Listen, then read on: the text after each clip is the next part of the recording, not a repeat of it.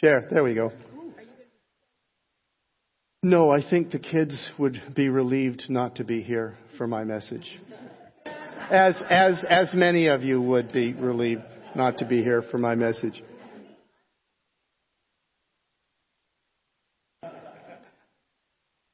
I was busy memorizing my message during the announcements, but I sure heard a lot of laughter. Isn't laughter a wonderful thing? Isn't it just absolutely great to have a church where people actually laugh a lot? I just think it's wonderful. Chris, did you pray for John down there? I know you told us that he was there. Let's pray for John for a minute. We made jokes about him, but we didn't pray for him. It's okay to humiliate someone as long as you pray for them afterwards. It's kind of a little fake blessing thing that Christians do. You know, we gossip and then we turn it into prayer or something like that. We're actually going to pray for him today. So John is apostolic over a lot of churches in South Mexico. Well, all over Mexico, actually, more than 50 churches. And they meet yearly for a conference. And when he started doing those conferences, these churches were extraordinarily religious. I'll give you an example. They had at one of their conferences many years ago, it's probably 10 years ago, they had a pastor and his wife from Argentina come and speak. And they decided to reject his message and everything that he had to say because his wife wore earrings. Hello? And makeup. Okay, well, that doesn't shock you, but it kind of shocks me. That's religion. That's pure and simple religion. And sadly, most of the churches, Christian churches in Mexico, are very mired in that spirit of religion. So when he first went down there and started speaking to them, he went directly after that religious spirit, and it actually broke. And an understanding of grace has come, and a freedom has come to these churches, and with that has come great power in the Holy Spirit, which is fantastic. And it's like going to a different kind of church. The young people have flourished. The music has come alive. There's people getting saved. There's people getting healed. It's really a powerful thing to see. So God's used John tremendously amongst these people groups. And I think we ought to pray. Because I sent him an email and said, what's it like down there? And I always ask two things. What's the weather like and what's the food like? And I asked him about the weather, and all he said was, it's unbelievably hot and humid. I don't know why I'm here. And I wrote back and said, you're only there because Jesus is inside of you. And he wrote back and said, even Jesus doesn't want to come here. Maybe I shouldn't tell you about these like private conversations that go on between mighty men of God. But there it is. You know, the truth has been revealed. Anyway, he's down there giving everything he's got to these people. So let's take a minute and pray. Lord Jesus, we pray right now in your mighty name that you would manifest your presence through John today in these meetings and the ones that take place through the rest of the day and tomorrow. That you would manifest your presence so powerfully that people who have been uncertain of you will be certain of you. That people who've had misconceptions about your character, that you're harsh, that you're more of a judge than a father, that you're looking always for perfect behavior, that they're one mistake away from rejection. Lord, everyone who has believed these falsehoods about you, we pray that your message would manifest through John with such love and such power that they see you differently, Lord. Especially you, Father, that they'll see you differently and that they'll trust you more fully and that they'll enjoy you more deeply. And keep him safe, we pray, Lord Jesus. Bring him back safe and sound. So we pray your blood and protection over him as he travels. Amen. Yes, please. God, I just pray right now that there would be such a baptism that just is poured out over the people that are hungry. God, I just see you doing mighty things, God, through the speaking and through the worship, God, and just coming in power. And so we pray for a baptism right now, a baptism of fire, a baptism cleansing out and restoring and igniting and stirring up, God, passion for you and passion for your gifts and passion for your kingdom and passion to serve and to love and to go hard after you, God. I just pray right now that whatever the agenda was, God, whatever they walked into the room thinking was going to happen, that you would break the mold, that you would come out of the box, and that you would do what only you can do, and that their eyes and their ears and their hearts would be open, and they would be expectant for what you can do, God, beyond limitations, beyond imaginations, beyond what their eyes have seen, and beyond what their ears have heard, God. Come and do it for them. And in this place today, we ask for the same thing. We ask, God, that you would move beyond our limitations and beyond our expectations and to do what only you can do, because you are good and you are truth and you are the way. And we thank you, God, for Mark, and we thank you for the word he's going to bring. And we just release your spirit to do what you desire to do in this place. Amen. Amen. Okay, so guys, that was a little illustration. The prayer that I prayed was the prayer that a teacher prays, and that was intercession. See the difference? All the passion and the purpose, that's a spiritual gift. And thank you. Isn't that neat? I can never pray like that. I try to pray like that. The only time I prayed like that, I've got the time. I want to tell you a story. This is my humiliation. I've been in prayer meetings since I became a Christian. And in prayer meetings, I always shut down. It's really hard for me to get into it. And I've judged myself harshly for that for years and years and years. And we had a day of prayer a few years ago. And it ran from early in the morning till late at night. And we had worship components that were broken up into 3 or 4 hour slots. And I was taking the one from 6 in the morning till 10 or 9 or something like that. And I don't like to be up that early, and I'm always dog tired. So I get there and there's 6 people, and God bless them, they can pray. And I'm pathetic. So I'm just playing my guitar, kind of, leading a little worship. And I'm really tired. I don't drink coffee. Don't ever drink coffee. So I'm really tired, and I'm just not into anything, and I'm just surviving the meeting. And I look over and I see the coffee, and I think, I probably need that. I probably need that. So I snuck over and I poured a bunch of sugar in there, and it was good caffeinated coffee, and I put in some creamer, and I chugged it down. And then I come back to lead worship. About 10 minutes later, the Spirit comes on me.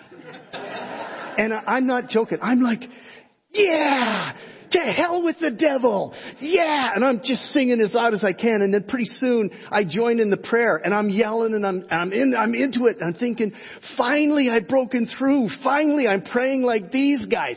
And I'm really into it for about 20 minutes. And then all of a sudden I realize it's the coffee. It isn't you. It isn't the Spirit. It's the sugar and the coffee. Well, to me, it was a revelation, people. So anyway.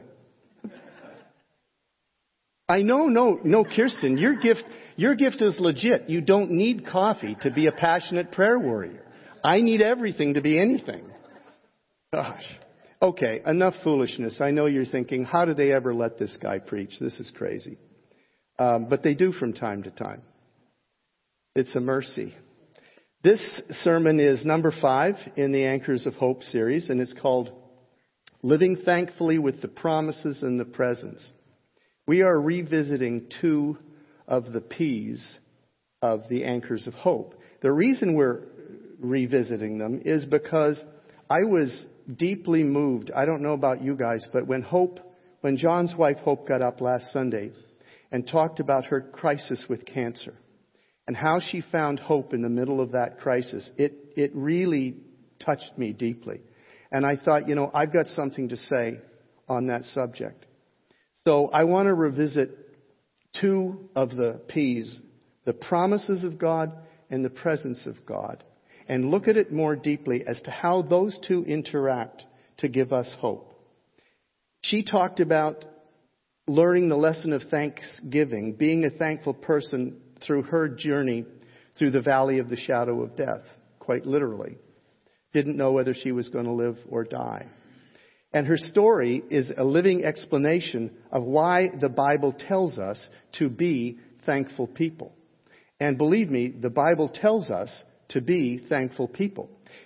Be joyful always, pray continually, give thanks in all circumstances. Give thanks.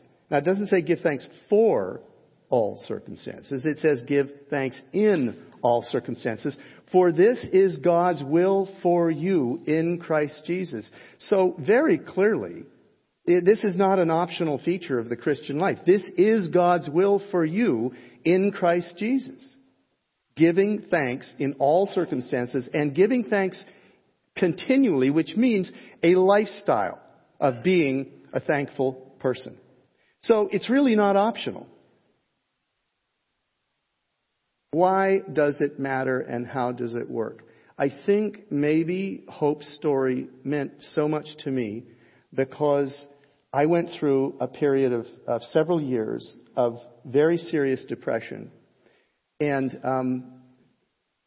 it was so bad. It started with a church split that was very, very painful, involving really, really significant betrayal. And then my mother died. And within weeks, there was the church split, there was the betrayal. My reputation was slandered. I mean, just really viciously slandered. With a lot of things that weren't true. Few that were. But a lot of things weren't. And then my mother died, and then Shelley got really, really sick, my wife, my new wife. And we didn't know what it was. Doctors couldn't diagnose it. She would just walk across the floor, and all of a sudden she'd pass out. And her thyroid stopped working, her pituitary stopped working. All these systems shut down. She weighed 84 pounds at the worst point. I thought she was going to die, and we had no clue what was going on. So you've got all this loss. Life is just horrible in every way. And I went into a depression. And for a year, actually about over a year, I prayed to God daily to arrange a car accident for my death. I really wanted to die. And I asked him, would you please do this? I wasn't going to kill myself because I knew it was wrong. But I didn't want to go on living. And I prayed regularly to die. The one thing, I had lost hope. The future for me there wasn't a future for me. Everything I cared about was essentially taken. But I continued having my morning prayer time. I don't know why. Maybe it was just raw habit or whatever, but I kept on having my prayer time. But my prayer life honestly felt more like a prayer death. He was never present for me. He said nothing. And I had this rich prayer life with the Lord. I mean, like conversational and amazing. And nothing. It was like He just wasn't there. And that was the worst of it. It was just like He wasn't there. But I kept showing up for Him. And I would show up and I would pour my heart out and pour my pain out, not knowing if there was anyone listening or not. And one day, in the middle of this, I realized, I have no peace anymore. I have no peace and no hope. And it's this lack of peace that's fueling my depression. And I was complaining to God and I was saying, I have no peace. I have no peace. Where is your peace? And He spoke a thought into my mind, and the thought was a Bible reference. So I looked it up immediately. Irony of ironies. You're in the worst place you could possibly be. You've got no peace and no hope. You cry out to God for an answer, and this is the passage He gave me. Rejoice in the Lord always. And if that's not bad enough, the passage goes on to say, I will say it again. Rejoice, Mark. Let your gentleness be evident to all. The Lord is near. No, He isn't. No, you're not near. You don't even talk to me anymore. Don't be anxious about anything. Are you serious? Are you kidding me? But in every situation, by prayer and petition, with thanksgiving. With thanksgiving, present your request to God. And then, you see the logic? And then the peace of God, which you don't have, Mark, which transcends all of your understanding of your circumstances, and all of your understanding of where hope comes from, and all of your understanding of where peace comes from, and all of your religious understanding. It transcends all of those things. It transcends your psychological understanding. It transcends everything your logic tells you about the future. It transcends everything.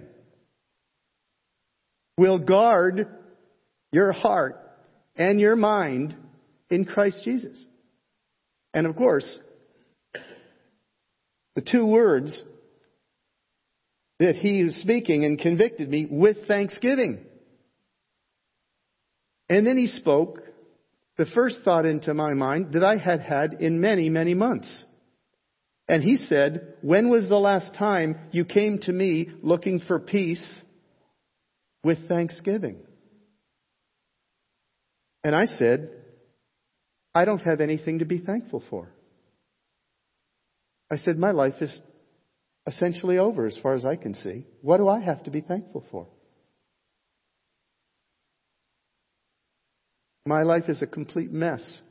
And He said, you've lost my peace because you don't come to me with thanksgiving. From now on, come and tell me everything you can possibly be thankful for. So I thought, all right, I'll try. And at that point, I had my prayer time in the tub. And I thought, the water's warm. Thank you for this warm water. And then I thought, well, I'm sitting in a house, in a tub in a house. Thank you for this house. And then I thought, this is pathetic, okay? But this is what you do when you can't find anything to be thankful for. I'm in warm water in a tub in a house. I haven't lost my house yet. Oh, thankful for my guitar. Oh, thankful I have a car. I hadn't even hit my wife yet. That's how pathetic I am. Oh yeah, I'm thankful, even though she's sick and we don't know what's going on, I'm thankful for my wife. Oh, I still got a few friends. Okay. And I thought of, living in Canada, then I hit the weather because it was actually sunny that day. So I said, thank you for the weather. All these little things that I normally took for granted. Thank you, thank you, thank you. And I'd like to say that at the end of that 20 minutes of thinking for things to be thankful for, that all of a sudden the peace came. It didn't. It was no different. The next day, I come to prayer again. The Lord says, tell me what you're thankful for. And we do it all over again. And then the next day, we do it all over again. And then we do it again and again and again, because that's what He told me to do. It's the last thing He told me to do. He hasn't changed the program yet, and I don't have any choice because my life is chaos. So I just give thanks for all these little things. And then throughout the day, I'm driving along and I see some little thing, and I'm thankful for it. And I begin to acquire the training of being a thankful person. Well, you know how the story ends. The peace came. The peace came And it's never left.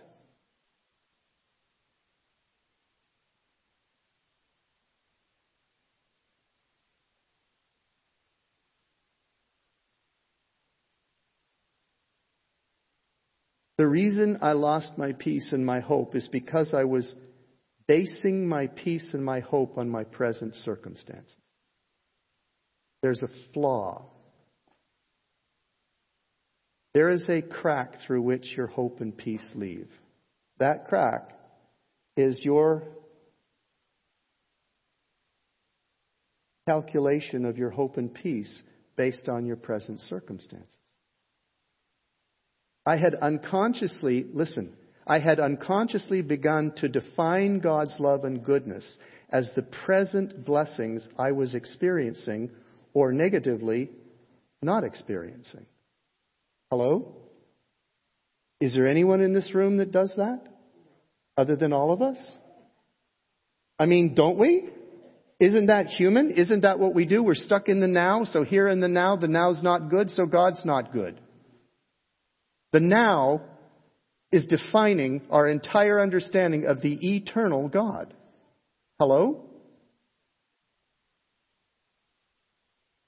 We're defining the infinite, eternal God based on my present circumstances. Is that whacked or what? I mean, really?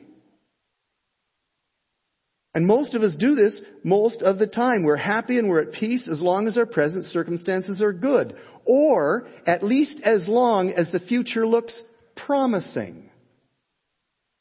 Let me drill down on that. I'm okay if my present circumstances aren't so good as long as when I look forward into the future, it's promising. Promising. Meaning that the future looks like God is going to come across with what I have been asking for. That's promising. Like He's made His promises and now He has to come across with the promises. So that makes it promising. So that means I can get through the present as long as I think in the future I'm going to get what I've been asking for. And as long as our circumstances look like they might improve, we have a measure of hope. But do you understand that's still hope based on circumstances? That's all it is. You're still banking on the same thing. Only it'll be circumstances in a little while rather than circumstances right now. As long as we can keep that promising thing in the future in control, we're okay. Maybe we have some measure of hope. And we also define not just the hope, but we define God's presence in our lives by the proximity of His blessings. Hello? He's present for me as long as the blessings are somewhere nearby. So now hope and presence are being defined by circumstances and particularly the presence of blessings. His presence is being defined by the presence of blessings, which is to say, His presence is nothing more but His blessings. Hello? Is this convicting? Do we do that? Is this human nature? Yes and yes. We define God's presence in our lives by the proximity of His blessings rather than His actual personal presence with us.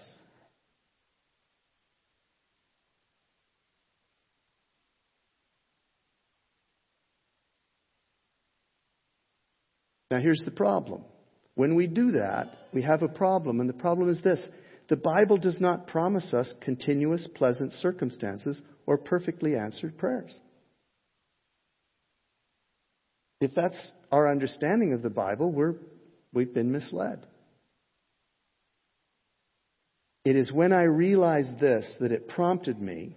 I said to myself, okay, I've been defining God's love by the presence of His blessings and the promise for the future, in material terms mostly, or circumstantial terms. What's the bottom line of what the Bible actually promises? What are the promises that don't have to do with those things that I can actually base my hope upon? So I went on a hunt.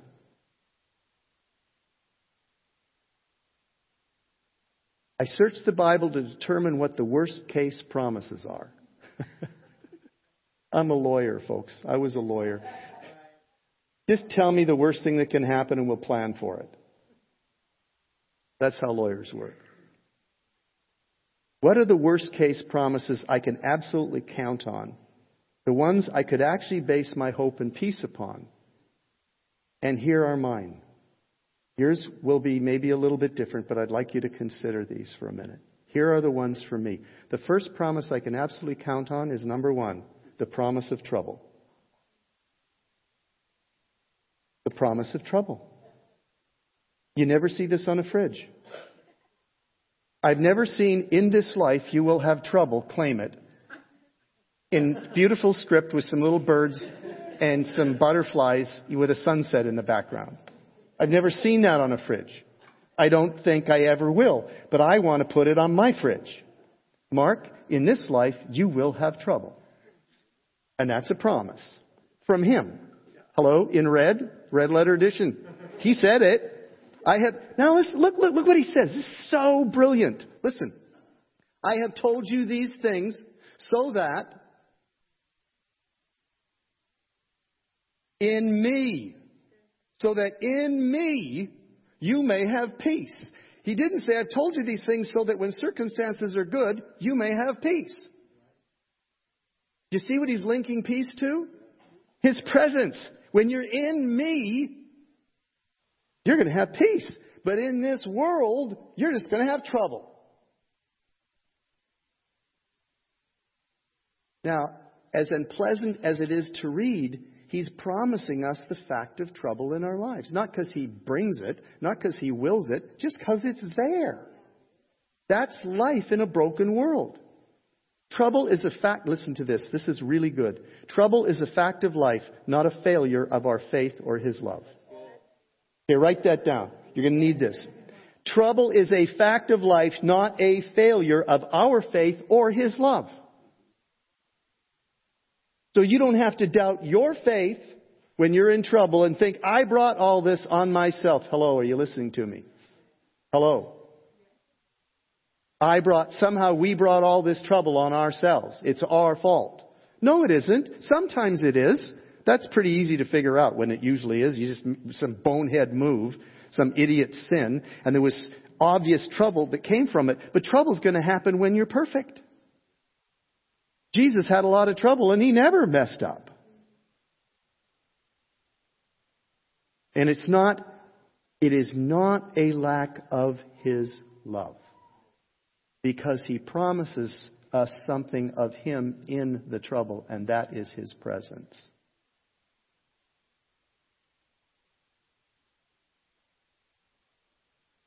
Trouble's a fact of life, but he's promising us peace. But it is peace that is in him, not in pleasant circumstances or even answered prayers. The peace comes because of our intimacy and our connectedness to him. It is, in fact, finding his presence that brings peace and hope. Finding his presence. If I can just connect to you, if I can just get to you today, I woke up night before last with just a hunger for God. It wasn't a hunger like I'm a good person. It was like a need. And I said, I just need you to talk to me. I just need you to talk. Just tell me. I said, I don't care what it is. You can correct me or whatever. I just want to hear you speak to me. And the thoughts started to come in the middle of the night. And it was absolutely wonderful. And I rolled over and went back to sleep. Sometimes we just need to hear from him. Sometimes we just need to know he's still there. We just need his presence. And with his presence comes his peace and his hope. What about the presence? Can we count on the presence? Can we count on him being here? Number 2, the promises I believe are absolute. Bottom line, worst case scenario. Take him to the bank. The promise of his presence. Now let's listen to this. God has said, you know this verse. We all know this verse. Never will I leave you. Never will I forsake you. No matter what circumstances do to you, they cannot rob you of his presence. They'll make it hard for you to get through them to find His presence because they're a distraction. Dire circumstances are the biggest distraction in our life. They compete with His attention more than blessings do. Did you know that? When blessings come, you can equate them with God and say, hey, you're present in my life. I got some blessings. But when you're in dire circumstances, it's just, He can't be here. Back to judging His presence based on the present moment, which is always a mistake. And surely I am with you always to the very end of the age. You can take that to the bank. And I love this one. Paul knew rough times. For I'm convinced that neither death is not the final measure of God's failure in your life. To die is not the final evidence that God has failed you. It is the entry into the final reward and ultimate reality. For I'm convinced that neither death nor life, nor angels or demons, not the present or the future or any powers, no great height or depth, anything in all of creation, nothing will be able to separate us from the love of God that is in Christ Jesus our Lord. Nothing. No circumstance can separate you from His presence. The promise is unconditional. It is the promise of His presence with us no matter what we are going through. Knowing this, we always have a solution to the present problem, and that solution is His presence. The truth is this: no matter what our circumstances, we are never alone. The day you accepted Jesus as your personal Savior is the day you certified yourself never alone. You'll never be alone again. And boy, that means a lot to me. Because people will leave you, and people will fail you, and husbands will leave you, and wives will leave you, and family will leave you, and all sorts of things will leave you, and you think you're alone. But with Him, you are never alone. And that comfort of knowing I can talk to Him no matter what I'm going through. And if I can calm down enough and just stay still for long enough, His thoughts are going to come into my mind and I'm going to have His friendship. Because I'm never alone. Number 3, I'm banking on this. The promise of heaven. We don't talk anywhere near enough about heaven. Because we live in the most affluent country that has ever existed in human history. And we are materialistic beings. We define our lives by our stuff. And so heaven is what we can create and enjoy here and now.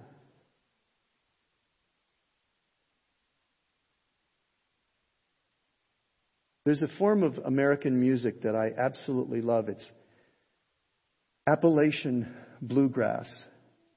And it was written, most of the songs were written by the poorest people that have ever existed in the United States in history.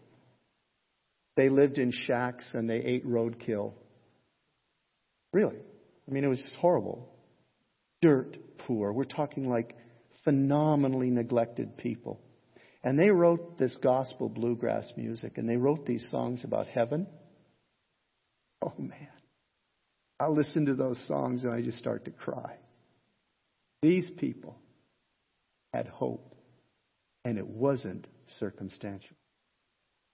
And they sang about heaven over and over and over again, and what it would be like to be finally home. And they're the happiest, most positive, most uplifting. When I'm driving on a long trip, going to Phoenix or something like that, I put on Emmylou Harris's Angel Band album with Ricky Skaggs. The songs are just phenomenal. This makes me happy listening to them. I'm going there someday. That place they're singing about, I'm going there someday. And so are you, if you're in Jesus.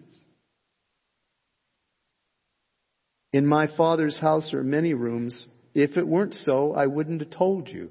I'm going there to prepare a place for you. And if I go and prepare a place for you, I will come back and take you to be with me, that you may also be where I am. Red letter words. Listen, here's the bottom line. The bottom line is that we have a bottom line. The bottom line is that we as Christians have a bottom line. No matter what suffering you're experiencing now, you are going to heaven. Those years of depression that I went through, it was a sickness of the heart. It was a hopelessness and a despair. And at one point, the Lord came to me in a meeting. I went forward for prayer. It was an invitation for pastors who wanted to quit the ministry. Now, that was an invitation I could go forward for. So I went forward. I'm standing there. And I'm pouring my heart out to the Lord about how much I hurt inside. And I said to him, and he said to me, you know, it won't always be like this. And I said, like what? And he said, you know, there's an invitation for broken people to come forward, and you come forward and you just hurt. And you stand in front of me and you just hurt. He said, it won't always be like that. I said to him, it's been like that so long, I can't remember what it feels like not to hurt like this inside. This has become my reality. I don't know what it feels like not to hurt like this. And he said, soon I'm going to come to you with raw power. And I'm going to heal your heart. And I said, the word soon to you means one thing. It means quite another to me. I said, soon to you is a couple thousand years. I said, I doubt it. I mean, look, when you're really in despair and you're really ruined, you don't play games with God. You just tell him what you really think. I said, I doubt it. I said, but I'll tell you one thing, Lord. I said, I don't care how you do it and what it looks like. I don't care how embarrassing it is. I said to him, I don't care if you hang me upside down by my feet in front of 1,000 people and bang me against a wall. Just do what you have to do to get me out of this. And he said, soon I'm going to do it. And about 3 weeks later, Shelley and I went down to Toronto back in 95. 96. And we're in this meeting.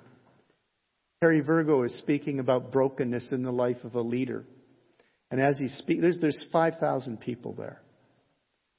And I had struggled to get to the front. I was in the second row, right in front of the stage. And he was speaking about brokenness in the life of a leader. And I was checking them off. I had like 10 points of brokenness. I went, yes, got it. I got 2 of those. I'll trade for one of those. Going through this list. And I mean, it's just like, you're describing my life and it's terrible. And I said to myself, you know, if he has an altar call at the end of this for broken people, I'm going forward. And then I thought, no, I don't care whether he has an altar call or not. I'm going forward. And he ended his sermon and he said, there's a number of pastors here who, as soon as he said there's a number of pastors here who, I knew what the rest of it would be, who are broken and you want to quit. And me and this one other guy ran around this post and got up there in the I will receive position. Let's get prayed for. And I'm in the I will receive position. Let's get prayed for. And this old lady comes along. Now I say old lady now. I was like young then. She would be maybe my age now, this broken down, old ruined lady. And I'm in the I will receive, touch me God position. My hands are out like this. And she comes up and she looks at me and smiles and she doesn't say a word. She just takes her index fingers and she places them there and there in my open hands. And I think, oh, this is so cheesy. But hey, I'm broken. What can I complain about? And she starts to pray. I don't remember a word of what she prayed. All of a sudden, this electricity starts running from here through my body to the other side, and I start shaking. And pretty soon, I'm shaking so hard I'm bouncing up and down. And my jaw is locked.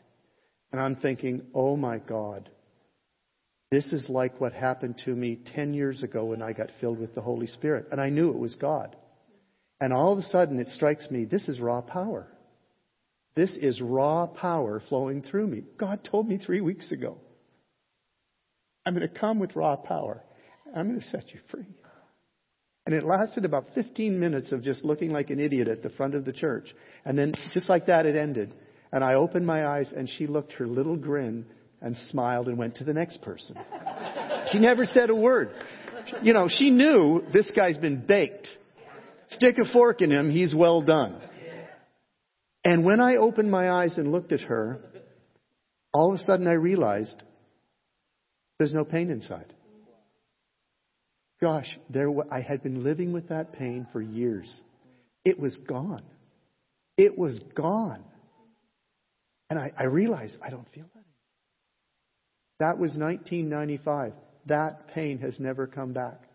Today, now here's my point. All this stupid story, it has a point. Okay? I could not remember that pain afterwards. I can't to this day. I know it happened. I know it was very bad. Factually, I understand what I went through. I cannot get in touch with what that pain was. I can't remember it. Okay, heaven. You won't be able to remember this present suffering. You will know it happened because it's historic. But you will not be able to get in touch with this pain that you're now experiencing. It is gone. And it is replaced by living in the epicenter, the source and fountainhead from which all joy and peace flows. You won't be living in the peace. You'll be living in the source of the peace. You will be inside of God. You will be incapable of having a negative thought. You will try to have a negative thought and He will laugh at you and say, keep trying. It's not going to work. You're here now. You're in me. Those days are over. That is your bottom line. So don't tell me you have no hope. That's how you're going to spend eternity. Unable to remember any of the pain that you're experiencing. And no one can take that hope from you. Only you can throw it away.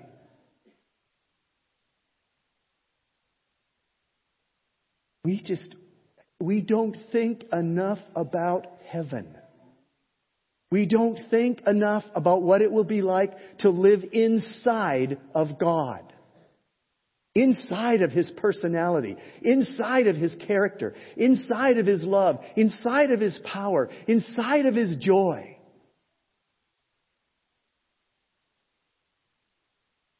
It just cheers you up just thinking about it. Just the idea of it brings hope. What will the reality be like?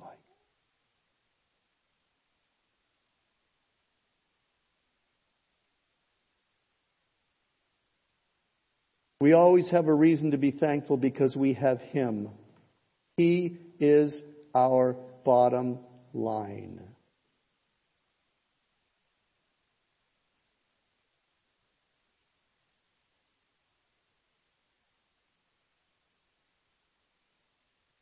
Well, let's apply this.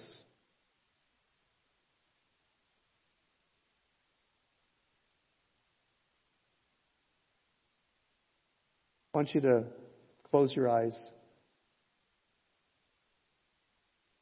I want you to look inside yourself. Look at your fear. There's fear that lives there. We all have fears inside. Take a look at it. Just this once, be fearless about your fears. What are you afraid of?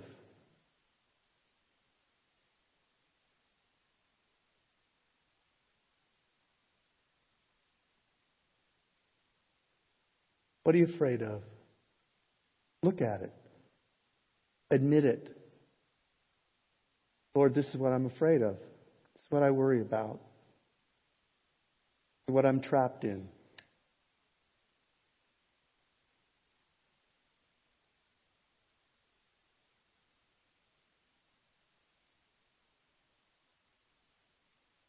Now imagine Jesus is standing in front of you.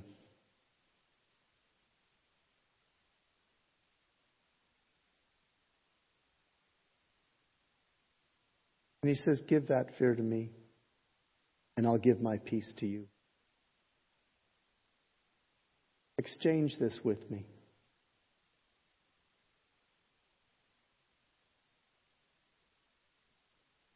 Give me your anxiety. Give me your fear. Give me your worry about the future. And I'll give you my peace.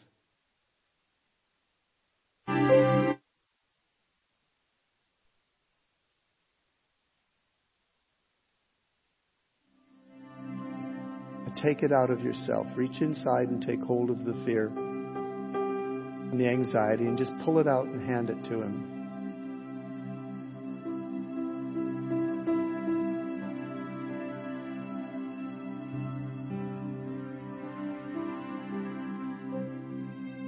Now let Him reach inside of Himself and take His peace and His hope and reach out and place it in your heart.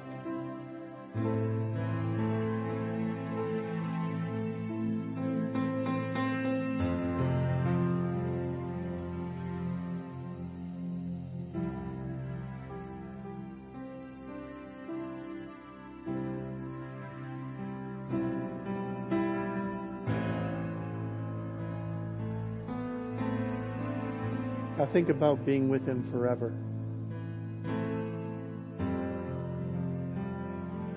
Completely free. Completely free of everything about yourself you don't like. Completely free of your anxiety, your worry, fear, your shame.